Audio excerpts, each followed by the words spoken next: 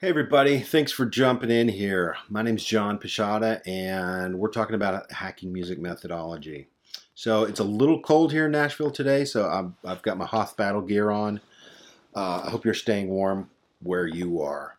So let's jump in. In this video, we're going to talk about the idea of develop, deploy, and dominate. These are the three stages that artists' careers go through. You could think of them as three acts of a play. In the film world, the hero, Luke Skywalker, there's a character arc that takes place. Where in the first act, he's kind of the whiny teenager who wants to, get out of town, and he's just not really doing anything. He's not being challenged. That's kind of the first act. And the second act is, okay, he leaves home and he gets his nose bloodied. He meets a mentor and he realizes, holy crud, this is going to use me. This is going to use all of me. This is hard. You're going to meet some battles and win some. In the third act, the hero becomes formidable. He's able to win those battles. He's got a team around him. He's able to take those challenges on in a way that is really an adventure. And that's kind of what we're doing here with, the first act, the second act, and the third act. This is how we think about career development. In that first act, the developing tier, the bottom of the triangle, this is kind of like storming the beach at Normandy. You got a lot of artists. Most of them are going to get shot up and turned into hamburger. Hate to say it, but that's the way the world works. Those that survive that kind of graduate into the deploying tier, the middle tier. And those that survive that graduate into the dominating tier. Those are the thoroughbreds. So let's look at each of these.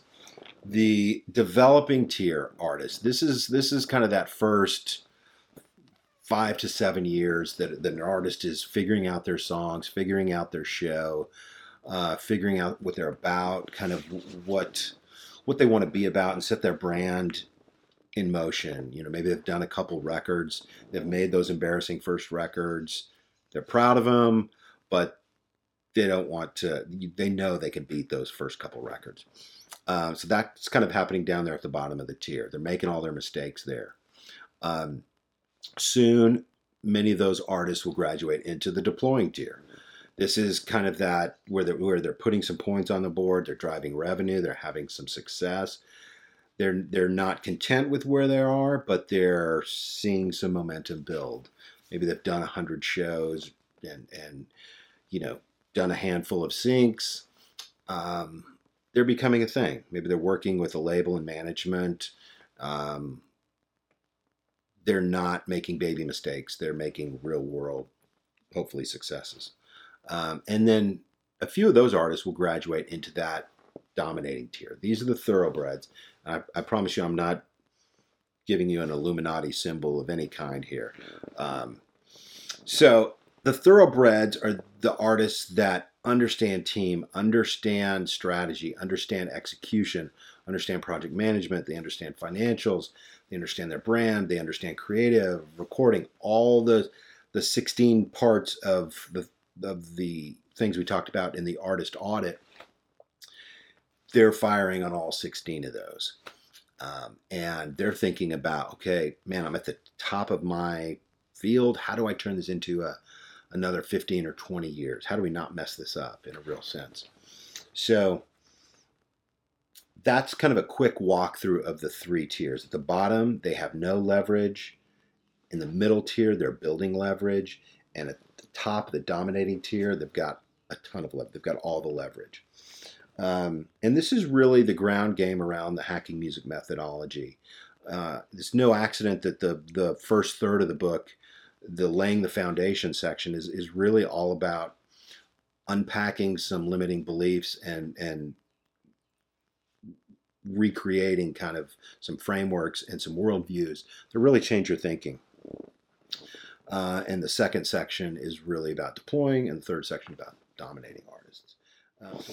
So why is this important? The hacking music book itself is really split up into three sections. It's the laying the foundation section really is geared for unplugging some limiting beliefs and really replugging in some correct beliefs that really strengthen how you work and operate.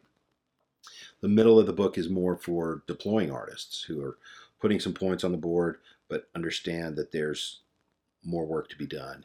And the third section of the book is really for dominating artists, as it's a much more analytical in a sense. So this is important because as an artist, you really need to be where you are. So a developing artist really needs to compete with other developing artists. You can't fool yourself or trick yourself into thinking you're competing with Lady Gaga or Tim McGraw or Coheed and Cambria or Jay-Z. You're not competing with them. You're not there yet. That world doesn't make sense for you. You actually have to win down here first before you can win up here, and then ultimately before you can win up here. So it's important to remember that your career is not inevitable. You really have to fight it. Each section here, the developing, deploying, and dominating, it's a different war and a different ground game, a different level of expectation and investment for artists at each of these three tiers. So it helps you kind of know where you are in this career building endeavor. So I hope you found that helpful. If you want to be notified of upcoming videos, you can hit the subscribe button below. And I do look forward to seeing you next time. We'll see you soon.